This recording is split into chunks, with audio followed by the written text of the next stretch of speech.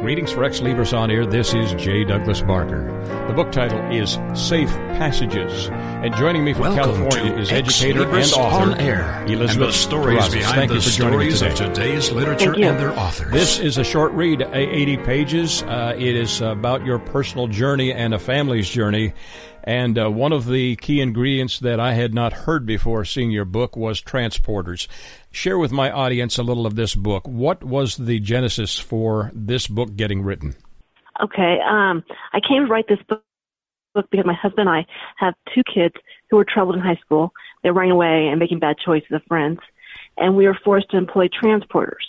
And the transporters are what this book's about the kids and the transporters. I thought it was a unique vantage point to explore through writing. And who is a transporter? That sounds like a mechanical train or something of that caliber. Right, I guess right. it's not. It's a real person, isn't it? Transporters are professional people who come to a family or a house or wherever the kid is, and will take the kid to the boarding schools they need to go to. So your children ended up, your young adults ended up in a protected environment. Is that the way this story Correct. plays out? Okay. Correct, yes. Because I had never heard of transporters before. And then when we had to hire them, I learned a lot about them. And that's why I wrote the book. And your young adults, your guys, your teenagers, how did they respond to, was this similar to, there are some shows on television called, that talk about interventions and that approach to, young people who have, either drug or personal disorders that need to be addressed. Is this like an intervention that you have described in your book? Not an intervention. It was just we needed to get them someplace safe where they can finish their high school career and be safe and stay put and get away from some of the bad influences. And so that's what the transporters came to our house and took them for us to school. And was there any resistance? I mean, did your young guys, did they think, oh, well, vacation and I'm going to hang out with a bunch of other bad people and we'll just... No. No, they weren't very happy about it. No, they were not happy about it. I didn't think so. What type of resistance did you encounter? Just attitude, really. Just nothing too major. That's why the schools have you hire transporters, because in case there is a major incident, the transporters can handle it, whereas parents can't always handle that. But that didn't happen with us. Sure. It just helped. Well, parents are a little bit too close to the firing line to really exactly get the attention or respect they need. Yes. This how long did this incident or these incidences occur in your family life, and how long did it take to get them resolved? In my family, in my personal? Yes, your personal story. Yes. It took a couple months, and then they're at the school. One was at school for about a year, and one was at school for about a year and a half. Interesting. The transporters themselves. This is a unique concept, a unique idea. It's a phrase that I had not heard before now. Is this only in California? Is this worldwide? How would you describe this preoccupation or occupation or assistance that you received? It's worldwide. Well, one of the transporters that we hired, he had been all over Europe. He'd been all over America, all over Europe. And another one had just traveled around America. But yeah, it goes all around the world. And it's not like Dog the Bounty Hunter, that show, is it? No. No. Many of them are former police officers, and it's just a profession. They just help families out, help schools out to get the kids there safely. And the story that you have shared, you've done it in a narrative style. Is it almost like a novel the way you have outlined it? Right. It's fiction. It's fiction. Okay. My story's fiction. I based it on transporters I'd met, but my story is fiction. Okay.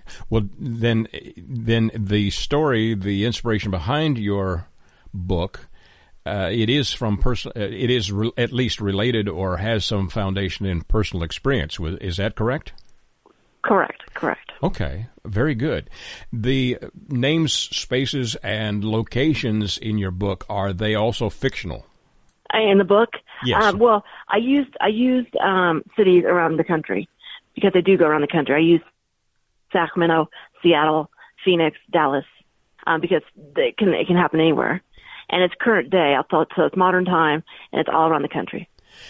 What do you think is going to be the reaction to your book? Have you had reviews of it as yet, or is it just fresh off the press?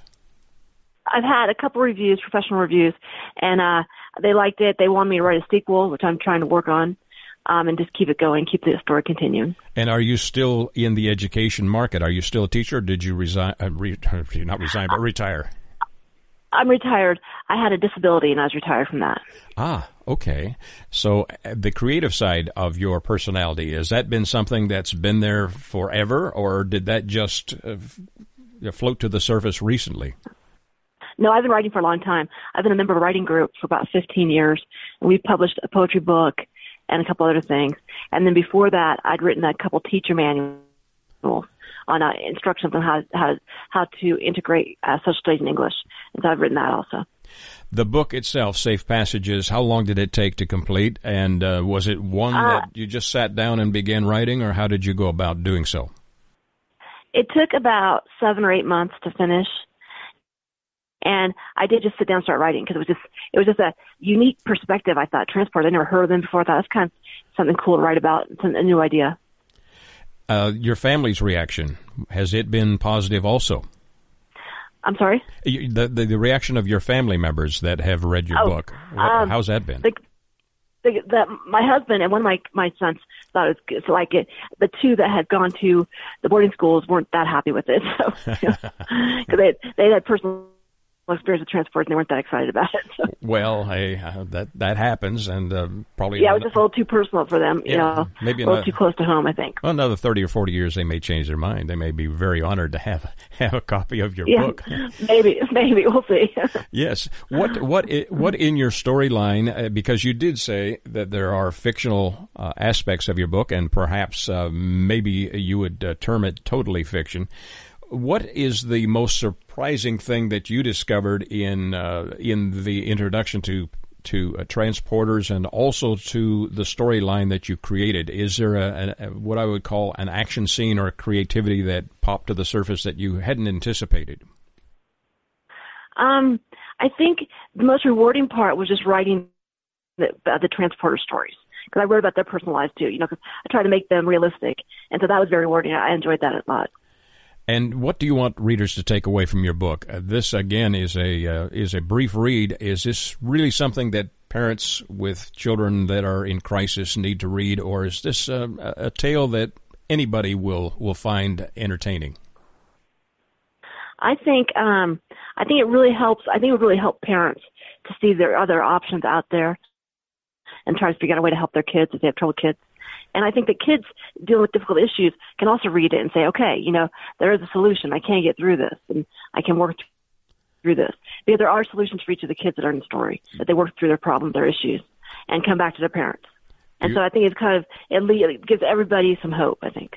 Well, that's certainly needed in our current climate.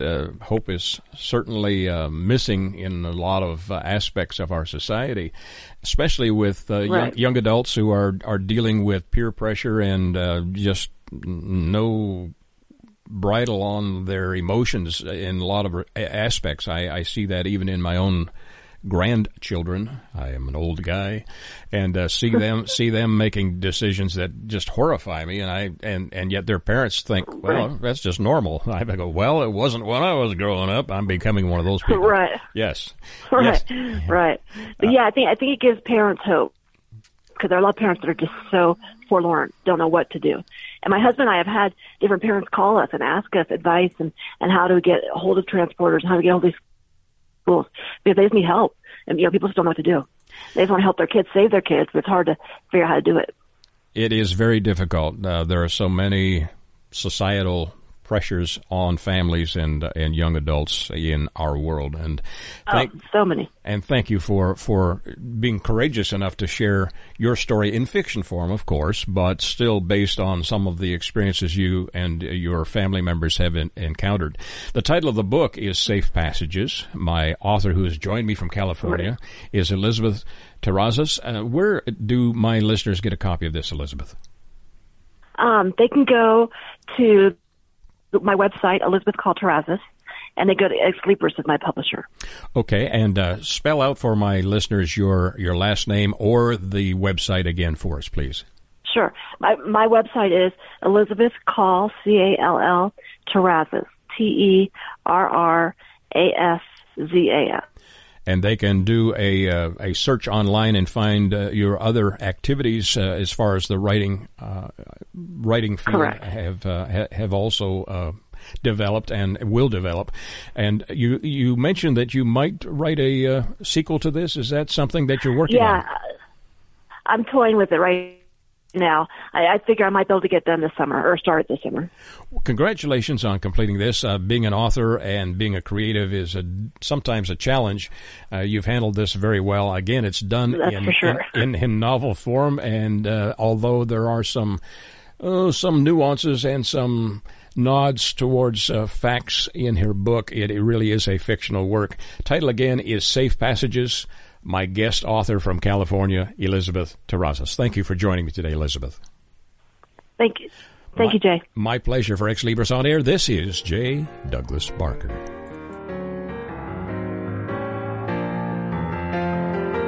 Xlibris returns after these short messages. Have you heard? The pages of American Patchwork and Quilting magazine come to life on our new weekly online radio show, American Patchwork and Quilting. Join Pat Sloan, our blogging and quilt designer host, as she talks about the latest trends, ideas, and inspirations. Her guests include quilt pattern designers, authors, quilt shop owners, and our editors, all quilters, just like you. Call in with your questions. Get quilting tips from industry experts.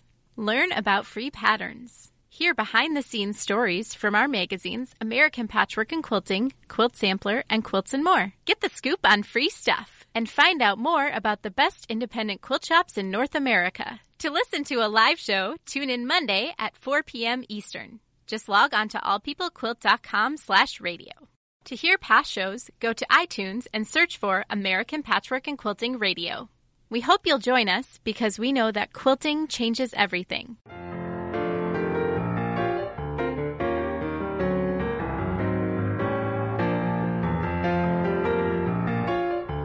Welcome back to Xlibris.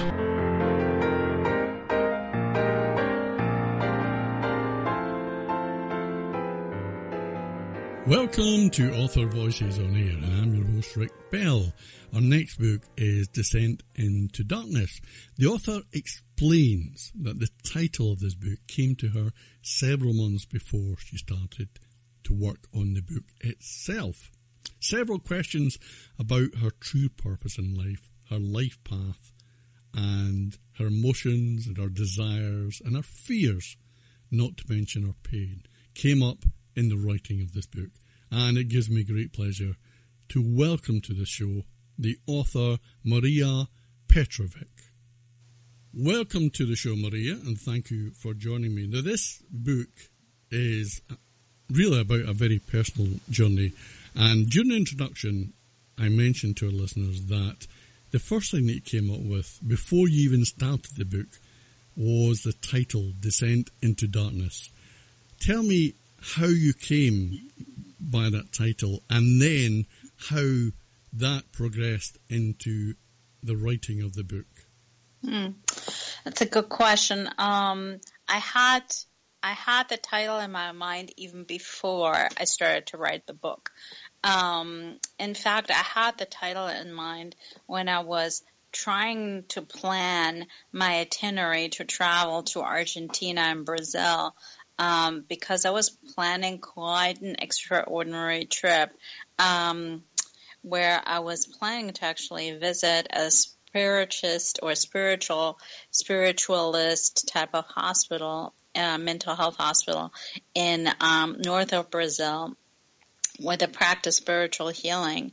And for me, it was, about 6 months preparing ahead of time.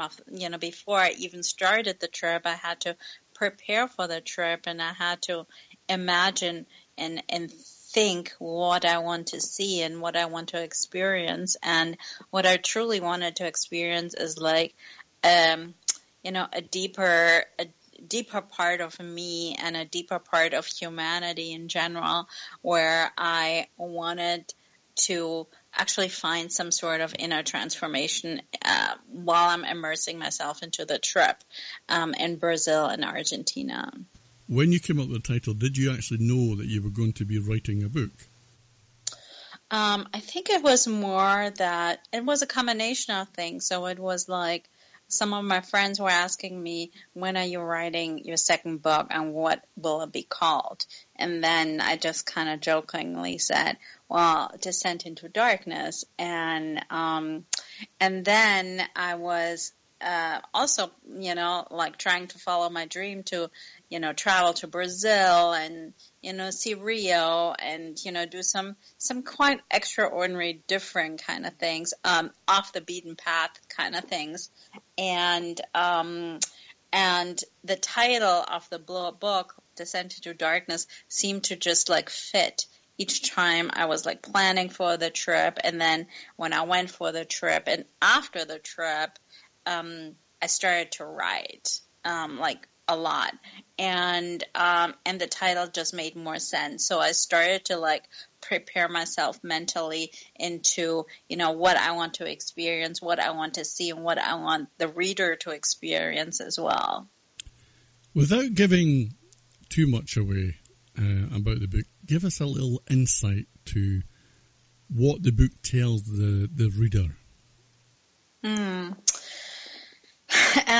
Well, it's hard to say in just a few words, but it's essentially about self-knowledge, a deeper type of self-knowledge, and an experience of the exotic, like an experiencing exotic food, exotic culture, exotic, unconventional religious practices, and even healing practices, and how that can touch the soul on a deeper level, and how that can bring forth a new insight. Do you feel that writing the book gave you any of the answers that you were seeking about your life and about your direction, emotion, desire, all that kind of thing? Yes and no. So writing the book didn't really answer any questions. It just kind of felt like I was moving forward. Like I would say probably like something dark inside of me, or something dissatisfied, some sort of discontent was moved forward, and I could like breathe lighter. But then there were other like new questions coming up, and each time you immerse yourself in some sort of self-inquiry or self-awareness, you feel you just started again, and you just started again, and it keeps you moving forward. Who did you write the book for, and why do you think the book will appeal to that type of reader? I think I wrote the book mainly for people who have a philosophical touch to them, as maybe an artistic or adventurous touch to them, people who want to constantly explore something, constantly feel something, people who want to probably also heal a part of themselves as well. And what would you say, if you could choose one thing out of the book, maybe the most important thing that the book teaches the reader, what would that one thing be? One of the things that the book can teach the reader is to trust your inner intuition and just go for the dream or the adventure or the item on the bucket list. For me, it is oftentimes travel, so definitely I would love to encourage people to travel and experience new things in life. If I asked you to describe the book to our listeners in just one or two sentences, what would you say? What would be your description? the description of the book. I personally feel that the book is more like a poem, or it's a ballad. It's not really fictional. It's not really non-fictional. It's kind of like it's kind of like a fantasy story or a ballad, or it's more a feeling that you capture more than, it's not like a story it's not a narrative or a fictional novel where, there's a clear storyline. It's more thoughts and feelings, and it resembles poetry much more than short stories and fiction. If you walk into a bookstore and you walk to a particular section of the bookstore where you would find your book, what would make your book, in your opinion, stand out for the reader? What do you think makes it different? What makes it different, it's more of what makes the book different, it's more of like an extraordinary form of poetry, and it's quite vulnerable, and I feel that's the part that stands out a lot more compared to other literature, other books, where people can give advice to people all the time, but when the experience is a felt experience, then it touches a different part of your soul, and it can be quite transformative to read that. Now let's go back to the very beginning when you made the decision to write this book. You must have faced some challenges, as does any writer do. And on the other side of the equation, there is the positive side. There is the buzz that you got out of writing the book. Tell us about both those sides. Okay, the challenges that I experienced in writing the book was, first of all, I was like in a moment in life where I had to make choices, and I had to make decisions that could be pretty grave, could be pretty important. And plus, I'm at an age where most people would consider me in a midlife crisis or midlife. So I was actually thinking of leaving a job behind, and I was thinking of what kind of life I wanted and what kind of purpose I have in this world, and that was more of my challenge, mine as Maria's challenge. But as in writing the book, the challenge for me as a writer was how do I stay on point? How do I not get too digressed in many different areas and overwhelm potentially the reader with, my backstories and side stories, and it could feel quite labyrinthous, but my challenge was how do I condense the story, and how do I make it flow in a way that, I wanted people to feel it. When you were finished the book, once that we were finished the manuscript, it had been edited, it had been published, did you ever feel, once you'd read the complete book, did you ever feel, I wish I'd written that part of it different? Would you have changed anything about it? I don't think so. That's a straight answer, and very good. That shows confidence. Has this experience of writing this particular book, I know you've written before, but has your experience as a writer with this book and the other books, has it given you continued inspiration to continue writing? And if so, tell us about some of the other things you've written, and also anything that you've got in the planning stages or that you're working on currently. Yeah, so with this book, my previous book, Search for the Holy Grail, was a bit more, it was a bit more like a narrative. It had like a certain time to it. And with each, it was also a travel novel or travel literature. But it was more clear and it was not as poetic or romantic almost. So I kind of really felt very comfortable with this, like how my writing is moving into some type of poetry, some type of vulnerable expression of emotion. And I started to feel like this is kind of like more my kind of writing, you know, my kind of genre, or my kind of like a way to express emotion and feelings and thoughts.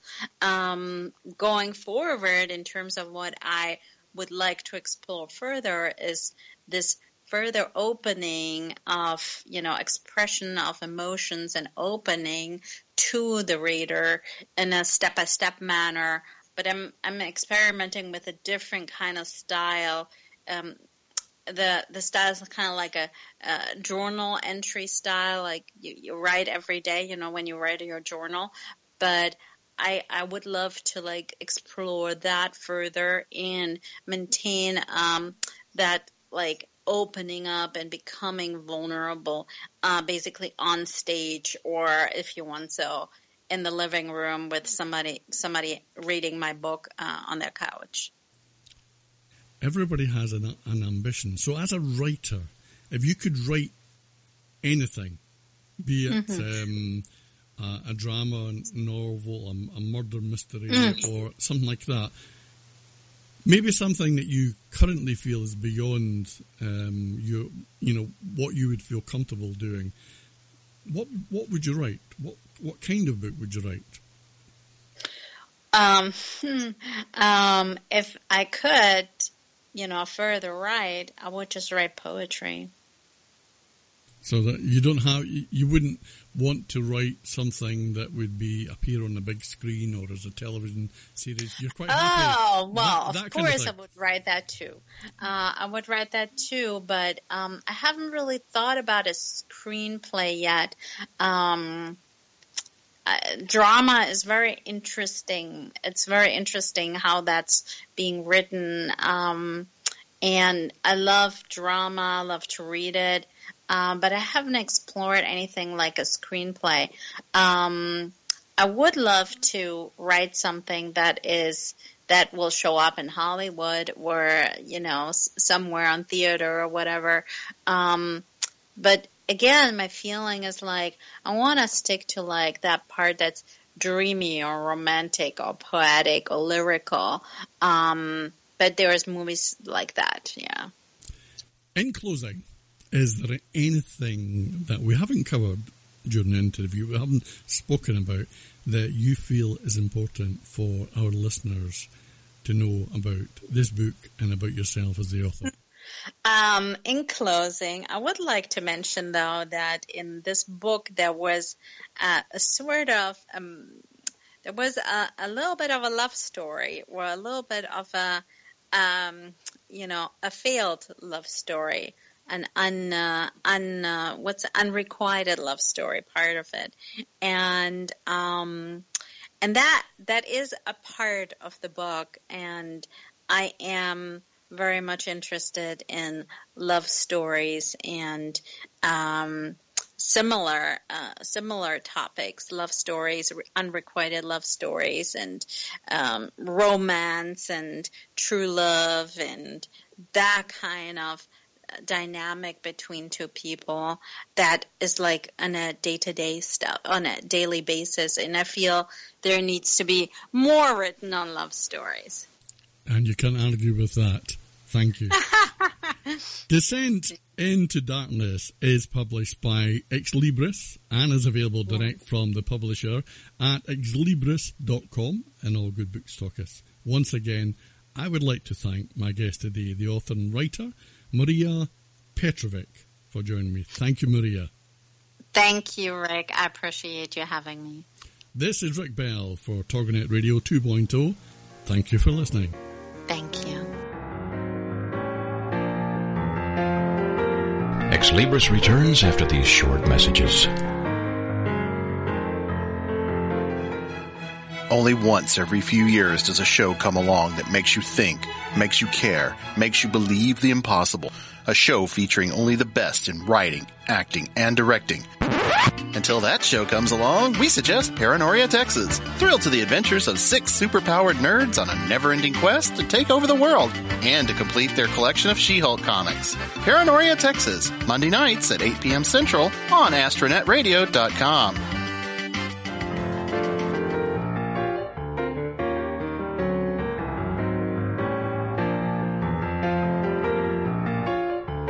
Welcome back to Xlibris.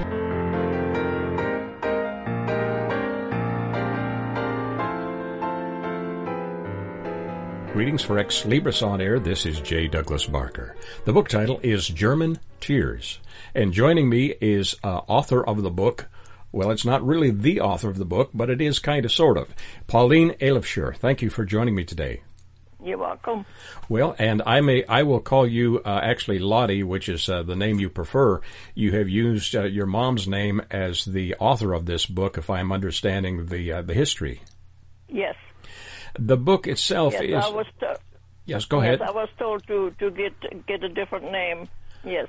Well, some people will tell you to do whatever, and I'm glad that you have published this. I will read the introduction of this particular book because I found it intriguing, and it really sets the stage for the contents of what you have shared. It says, countless blood and tears have been shed on German ground. Most men have either been killed or disabled. Even boys of tender age drafted into Hitler's army will never return home again. They have been killed in the battlefield across Europe, continental Europe, or frozen at the gates of Stalingrad. You have included this because you grew up in Germany at the time of World War II. Is that also correct? Yes. I came to Germany when I was 10. I was born in Czechoslovakia. In Czechoslovakia, so my book yes. starts, yes, my second book is German Tears, and I start with Germany because I thought it needed to be told how much the German people suffered under that monster, Hitler. Absolutely. And your book, is it dealing with your personal family's difficulties during that time? Yes, it's a biography, yes. It is biographical in sketch and in type. One question that I don't know if is clear for me, were you folks, were you part of the ethnic cleansing, or was it just the general state of circumstances in Germany at the time? Well, we were located in the Carpathian Mountains in Czechoslovakia for 700 years. And when the Russians washed over us, they tried to kill every German blood that was available, even though we didn't want to fight for Hitler, and he would kill my uncles for not joining him. We were sort of in between, Hitler wanted to kill us for not joining him, and the Russians wanted to kill us for having German blood. So it was really, really a hard time. That sounds like most of us, when we think of Germany and World War II, think of the ethnic cleansing of the Jewish population, but really there was much more to that time of stress than just that, from what you're telling me. Oh, yeah, Hitler killed at least 3 times as many of his own people than he killed the Jewish people. I used to cry for the poor Jewish people that were killed, and innocent people and children. It was a horrible time. But nobody realizes that monster killed that many more of his own people. Wow. At least 3 times as many. Yes, that's not well known. And you, if I may divulge this, since you were born and lived during World War II, are in your 80s now, but your memory is still fresh of the difficulty that you and your family endured.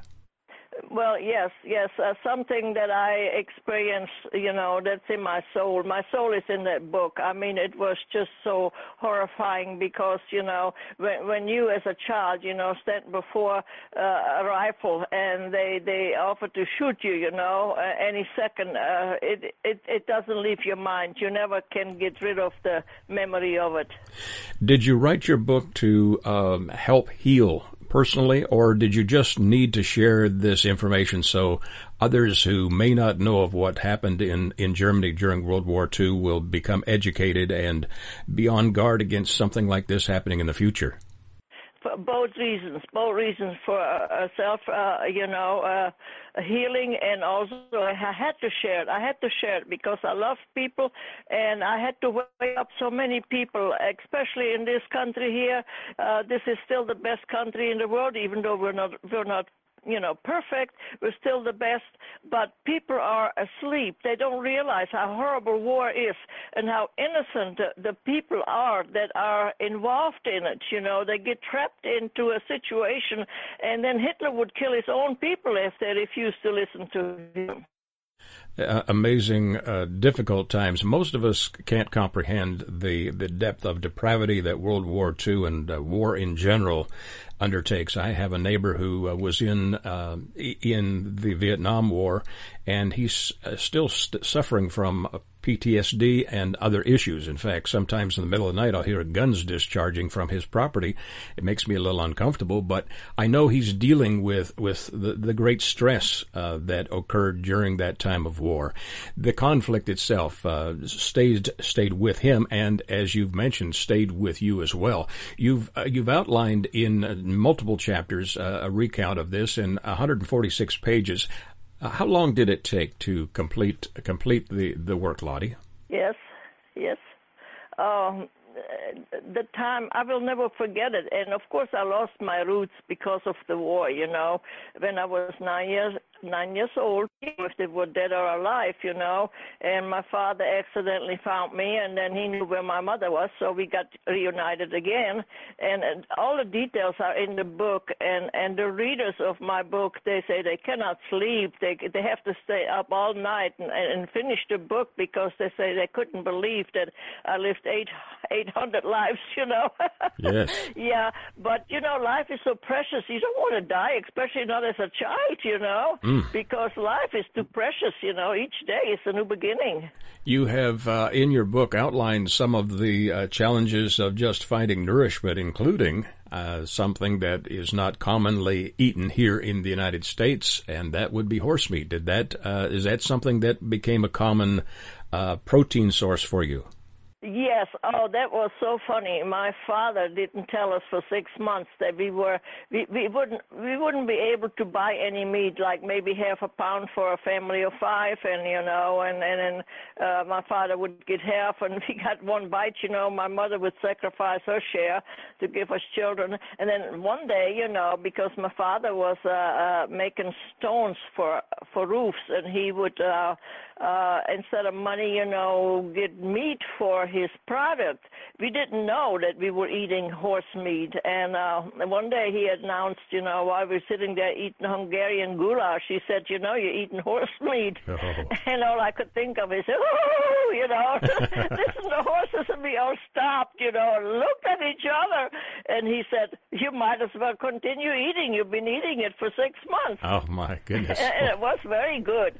After we were able to go back to beef, it was not as tasty as the horse meat. Of course, I never had horse meat again once we were able to, get the beef. Yes. Wow. You one of your chapters deals with undernourished girls and a camp for those undernourished girls. Was that something that the German army or German rulership or leadership instigated, or was it something else? No, that was the American soldiers, the Americans. Oh, my God, they came to the school, and they put lunches on for the children, and they picked out the undernourished children. I was one of them. I was 30 pounds underweight. I looked like I came out of the concentration camp, nothing but skin and bones. I was about 5'7", but I probably only weighed around 100 pounds. Well, anyway, they picked us up, and like 30 of us, and they took us to a camp for 2 weeks, and they fed us 3 good meals a day. And I always had a respect for the American people, They were my heroes. They were my saviors, And from that time on, I always strived to come to this country. I had an aunt that lived in Chicago, and I had never met her before, but that was my goal, to stop being hungry. When you're hungry, nothing else seems to matter, because your stomach growls all the time, and it's a horrible way to live. I would stand in line at a farmer's a house where there was maybe 50 people waiting to get a gallon milk or a quart of milk, and by the time I got to the gate, they were all out. Wow. I wound up going home without any. Yes, hunger is a terrible thing. It definitely is. You have included just a whole wide range of stories in your expose, in your biographical sketch of your early life and how you came to this country. Of those stories, which of those is going to stand out perhaps the most to a reader? What do you think will impact them the most? Well, as the title says, German Tears, I wanted to impress the people of the United States, mostly that German people were also hurt. They were hurt just as bad as the Jewish people, maybe even worse because of more and more people were killed. And war is bad no matter in what country it is. The majority of people, they don't want to fight. Right. It's always the politicians that want to fight. They should go and fight each other, in the field, and leave the rest of the families that's trying to save, raise their children. They should leave them alone. They don't want to fight. Of course, when Hitler became famous, it's because Germany was starving. There was no business there, no jobs, and the people were dying from hunger. So he promised jobs, which he gave them through making war machines and such, and they were fed, see? So they loved him because they finally could fill their bellies.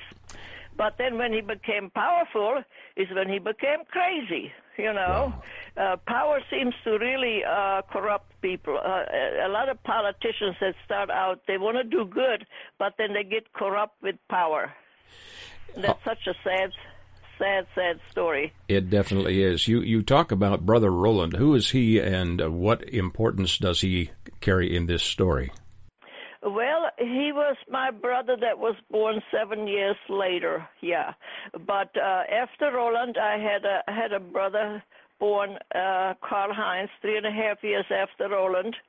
I was, 7 years after me was Roland, and 3.5 years after Roland was Karl-Heinz. He was killed in a car accident.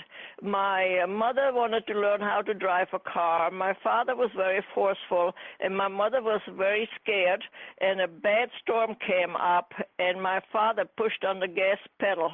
And the rain pelted down, and in those days you didn't have seat belts. And the car wound up into the ditch, turned over, and the poor child was thrown out the window and hit a field stone and died from it. Wow. There has been many, many sad happenings throughout my life.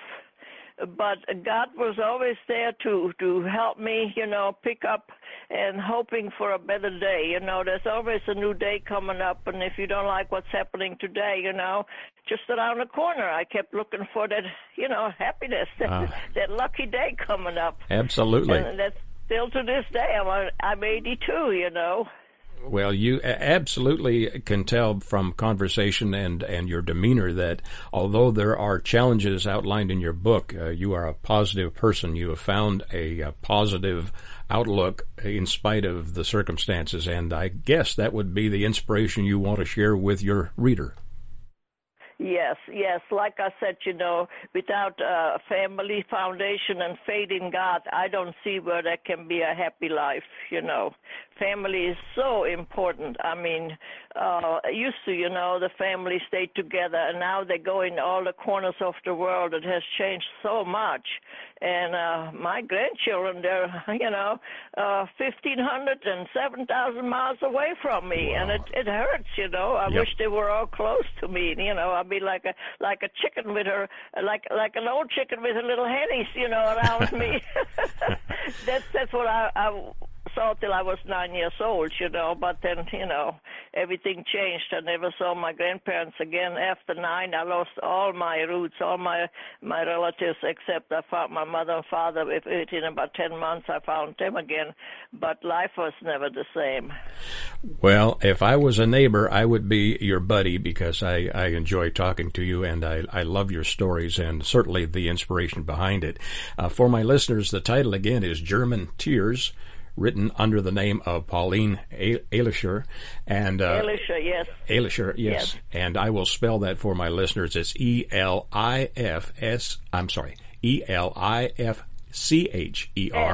Yes. SCH, yes. SCH. Yeah. Yes. Elischer.